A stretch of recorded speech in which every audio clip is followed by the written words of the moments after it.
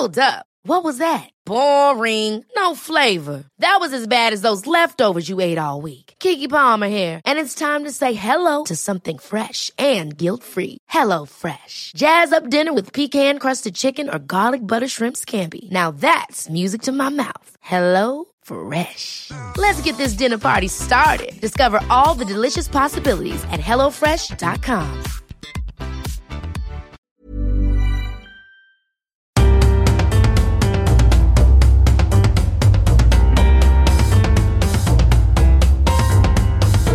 Welcome to The Broad Experience, a show about women, the workplace and success. I'm Ashley Milne-Tyte.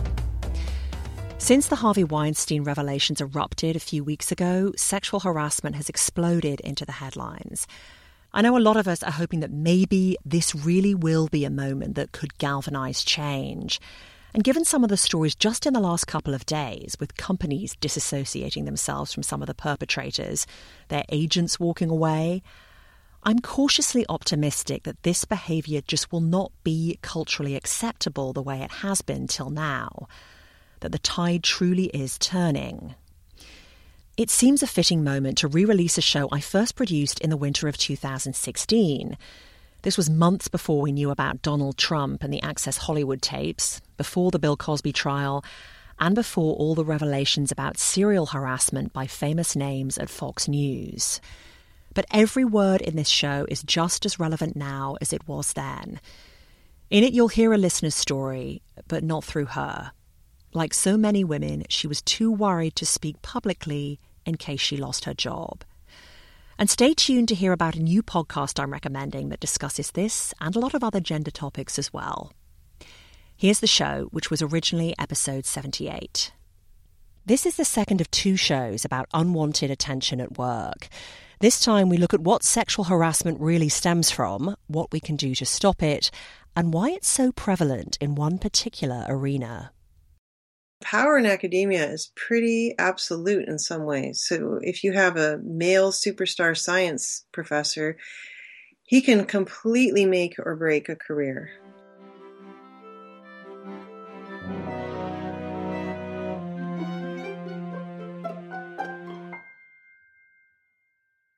Last time we talked about the things that can lead up to sexual harassment or just make women feel completely disrespected at work.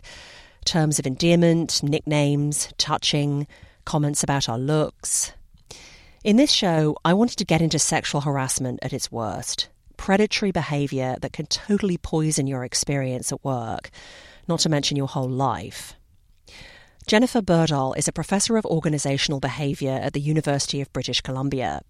She specialises in sexual harassment and power and status in the workplace.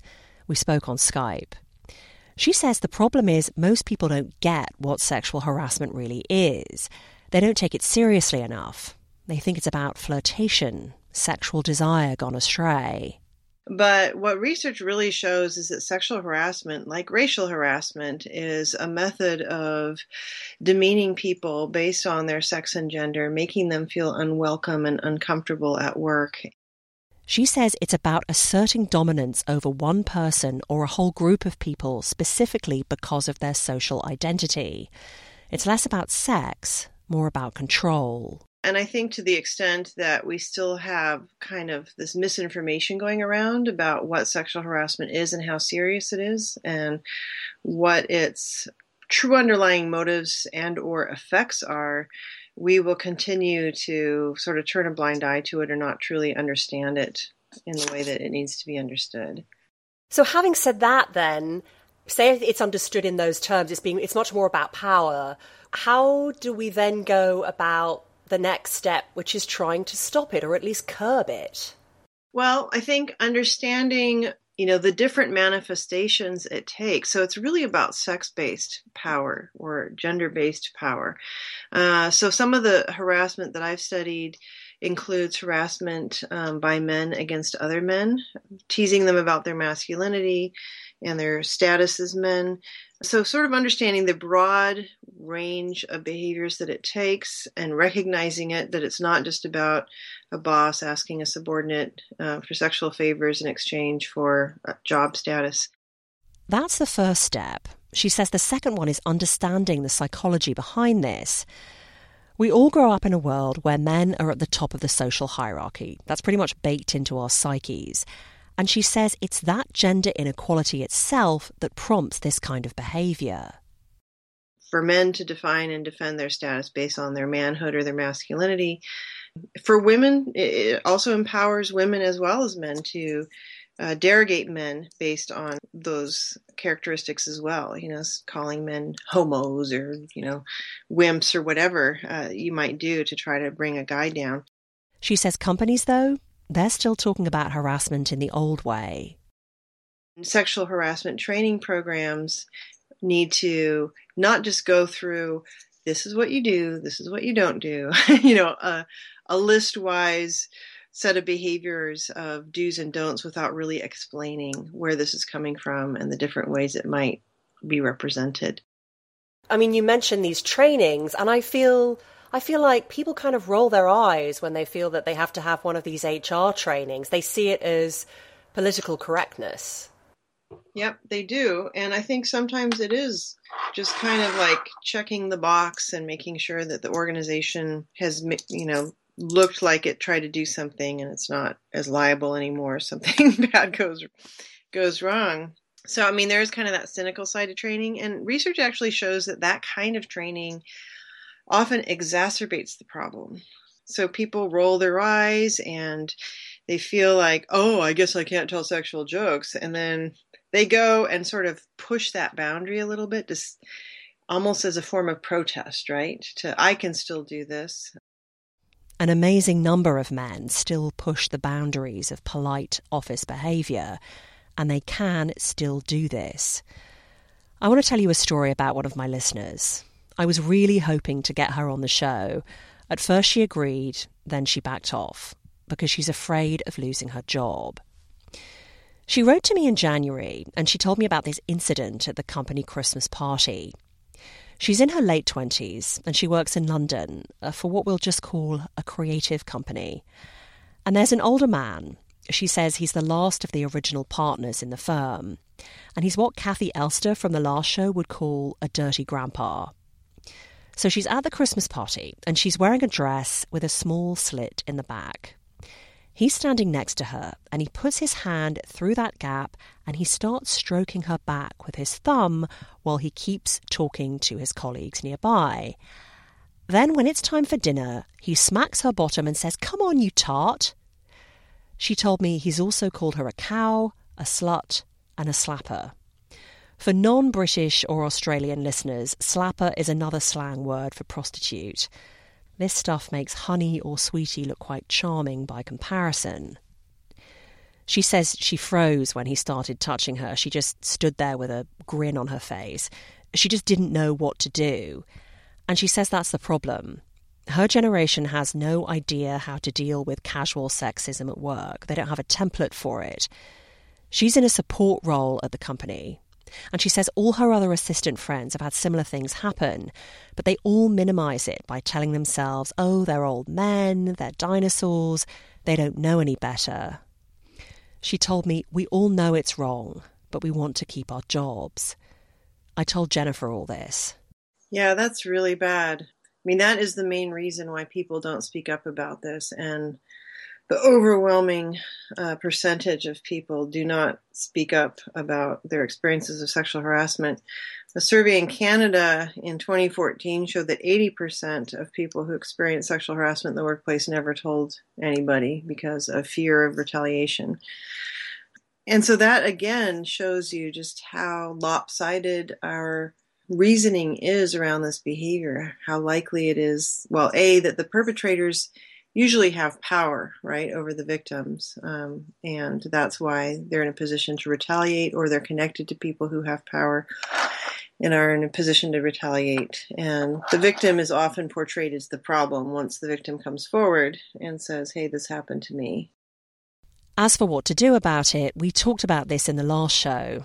And even though Jennifer spends her working life steeped in this stuff, she doesn't have a magic bullet either. She says if you react with anger, then in all likelihood you'll hurt yourself and your career. But she does say you should report it, and you can do yourself a favour by writing it all down. So documenting it is really, really important, even just for your own sanity, keeping careful notes and records of what happens and reporting it as soon as you can, especially directly to the harasser, and documenting that you have expressed your desire for that to stop. You can do it in a polite way, starting there, but making sure that it's been communicated that you don't welcome this behavior, you find it inappropriate. Then it's a question of going to the next person up from the person doing the harassing. So if it's your supervisor, try going to his supervisor. You have to keep going up until you feel safe, and the organization has to understand that that is the proper practice, that they don't delegate the complaint back down. They take responsibility at the level that it is brought, because that's a huge problem too. These people are connected to each other and cover for each other. Of course, not all companies even have HR departments, and not all HR people are effective. This young woman, I asked her when she said, "I'm sorry, I'm not going to come on the air after all." I said, "Have you said anything?" And she said, "I've spoken to my line manager about it, and she agreed there was no point going to HR because the HR director is a notorious gossip. And in the past, women have complained about sexual harassment at the office, and then it gets all around the office." So, and she said the problem is it's the men are in all the positions of economic power. Yeah, at the very basic level, it's about respect. So some companies and organizations have tried to frame it as, is this respectful treatment of somebody? Is this something that, puts them in a positive light and makes them feel empowered and included in the workplace? Probably sticking your hand in the back of someone's dress and giving her a massage and calling her cow is not going to make her feel like that. So turning it into a much broader issue of professional conduct can also help. But, it's true. If it's somebody who's in a position of power and economic power, they run HR, they can hire and fire those people too. So these equity offices are usually toothless if the people in power are the harassers or back them. A complete lack of desire to act when the perpetrator is the boss seems to be pretty common in these situations. Thank you to all those of you who contributed to a Facebook discussion about this topic or told your story in the comments section on the website. We will be back in a minute.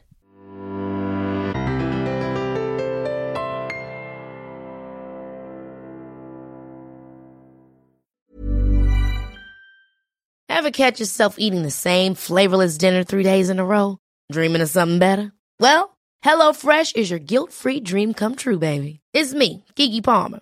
Let's wake up those taste buds with hot, juicy pecan-crusted chicken or garlic butter shrimp scampi. Hello Fresh. Stop dreaming of all the delicious possibilities and dig in at HelloFresh.com. Let's get this dinner party started.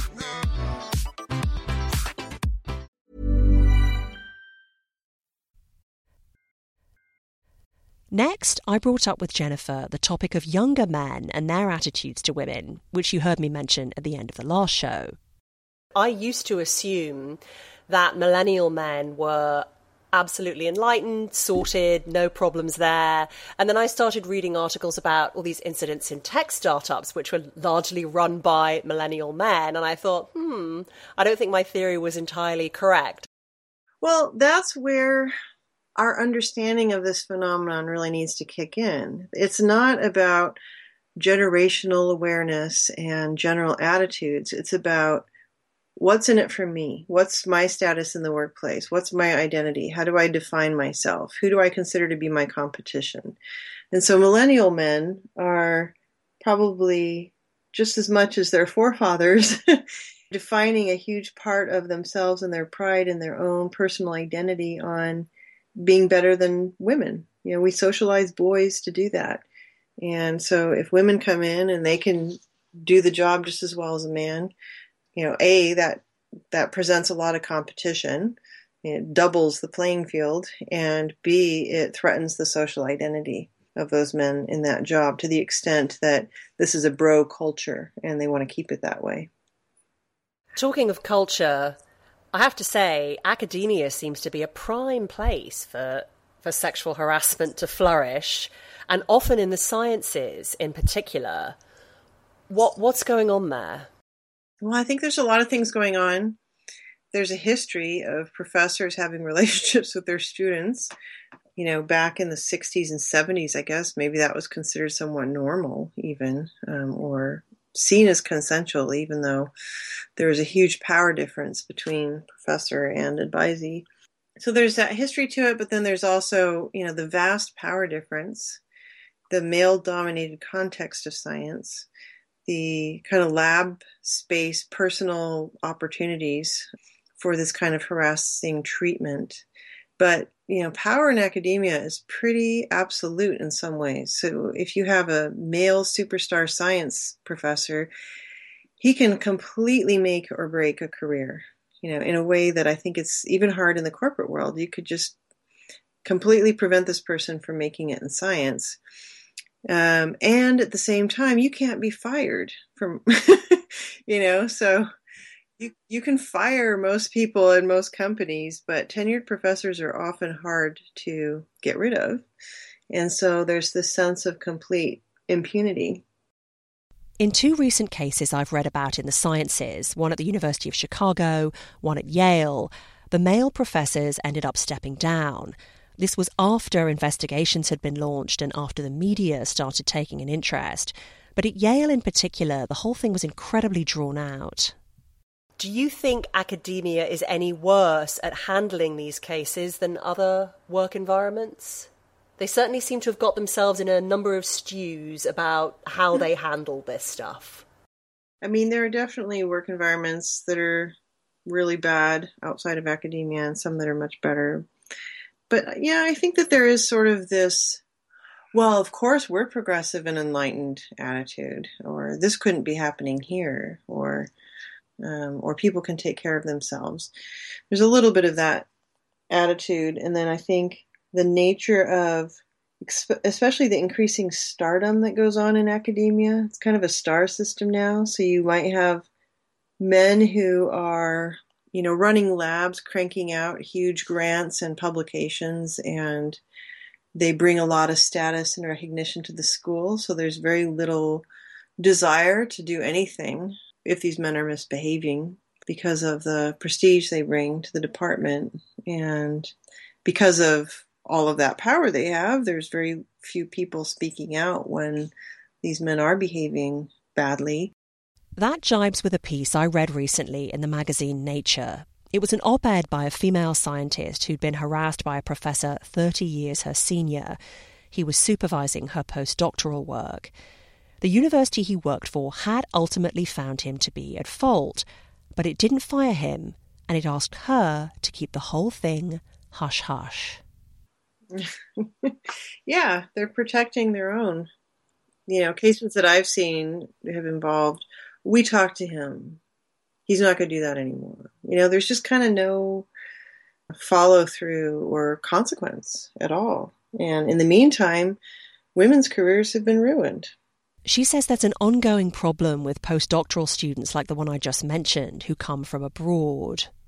They come to do a postdoc with this amazing star and are even more at the mercy, right? Because they're out of their home country. They don't have family or friends. They don't understand the legal system. So there's this one egregious case in my own field involving postdocs that were actually required by the male professor to, wear lingerie and have sex with him in hotel rooms, or else he was going to ruin their careers and cut off their funding and all this kind of stuff. So, and I've heard from, equity offices on the campuses I've been involved with of similar cases of graduate students and postdocs just being very vulnerable, especially from other countries. Charming, lovely stuff. Yeah, so depressing. It is. I think just breaking, there's this don't ever out anybody norm. Like, don't ever say who it is. And, I think people are starting to just get over that. Because once one victim says something, usually there's that iceberg below, there's like all those other people who've experienced the same thing who come forward. There is one encouraging thing, though, this whole he for she movement. Jennifer says more and more men in her classes are bothered by things only women used to talk about. I have noticed in my, 17 years now of teaching business students, a real sea change. I guess this is kind of a hopeful thing about the next generation in some of the men, because they are married to or partnered with women who have high power careers more and more now. We have, I think, a plurality of households now with female breadwinners. So the economic shift that's going on in educational degrees and professional careers means that men are dependent on and intimate with women with very high-powered careers, and they are now personally seeing the repercussions of this kind of behavior in the workplace. So they're bringing it into my classroom, and the men are just as concerned as the women at this point. And she says what's really instructive is when both halves of the couple work at the same place.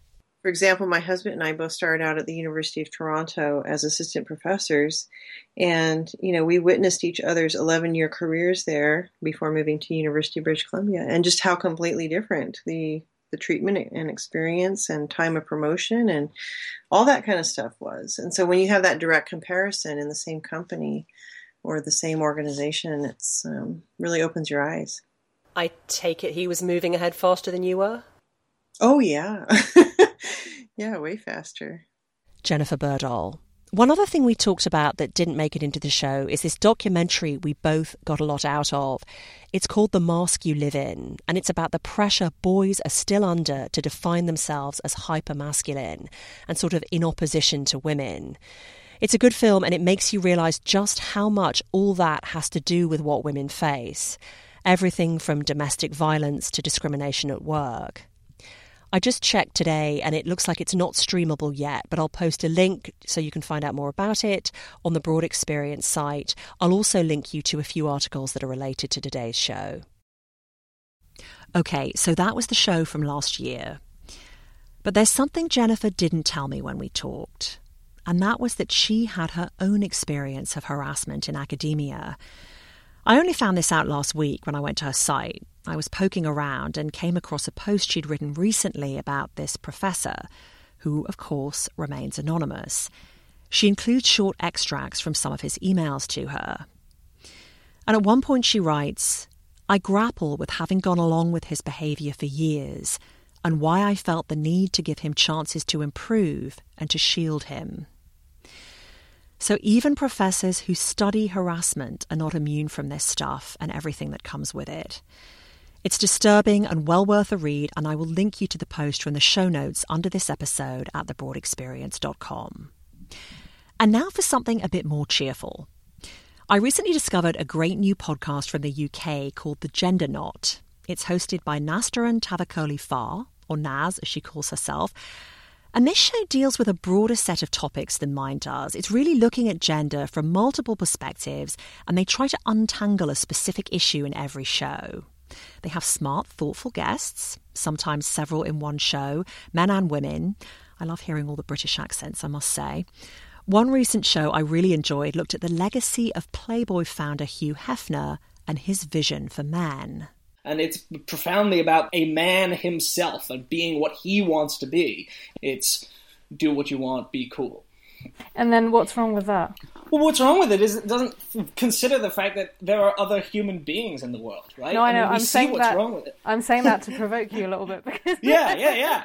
Right. No, I know. Right. It's weird that it sounds so. It sounds cool and sexy, and then you just think for half a second, and you go, "Wait a second, that's horrendous." That's a clip from the Hugh Hefner show.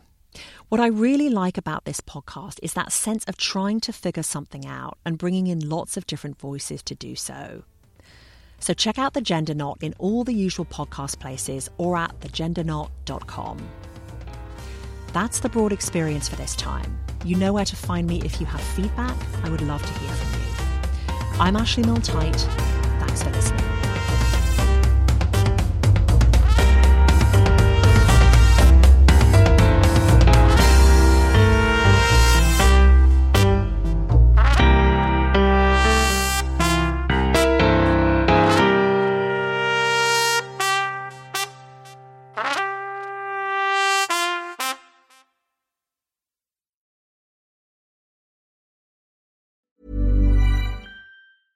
Ever catch yourself eating the same flavorless dinner 3 days in a row? Dreaming of something better? Well, HelloFresh is your guilt-free dream come true, baby. It's me, Keke Palmer. Let's wake up those taste buds with hot, juicy pecan-crusted chicken or garlic butter shrimp scampi. Hello Fresh. Stop dreaming of all the delicious possibilities and dig in at HelloFresh.com. Let's get this dinner party started.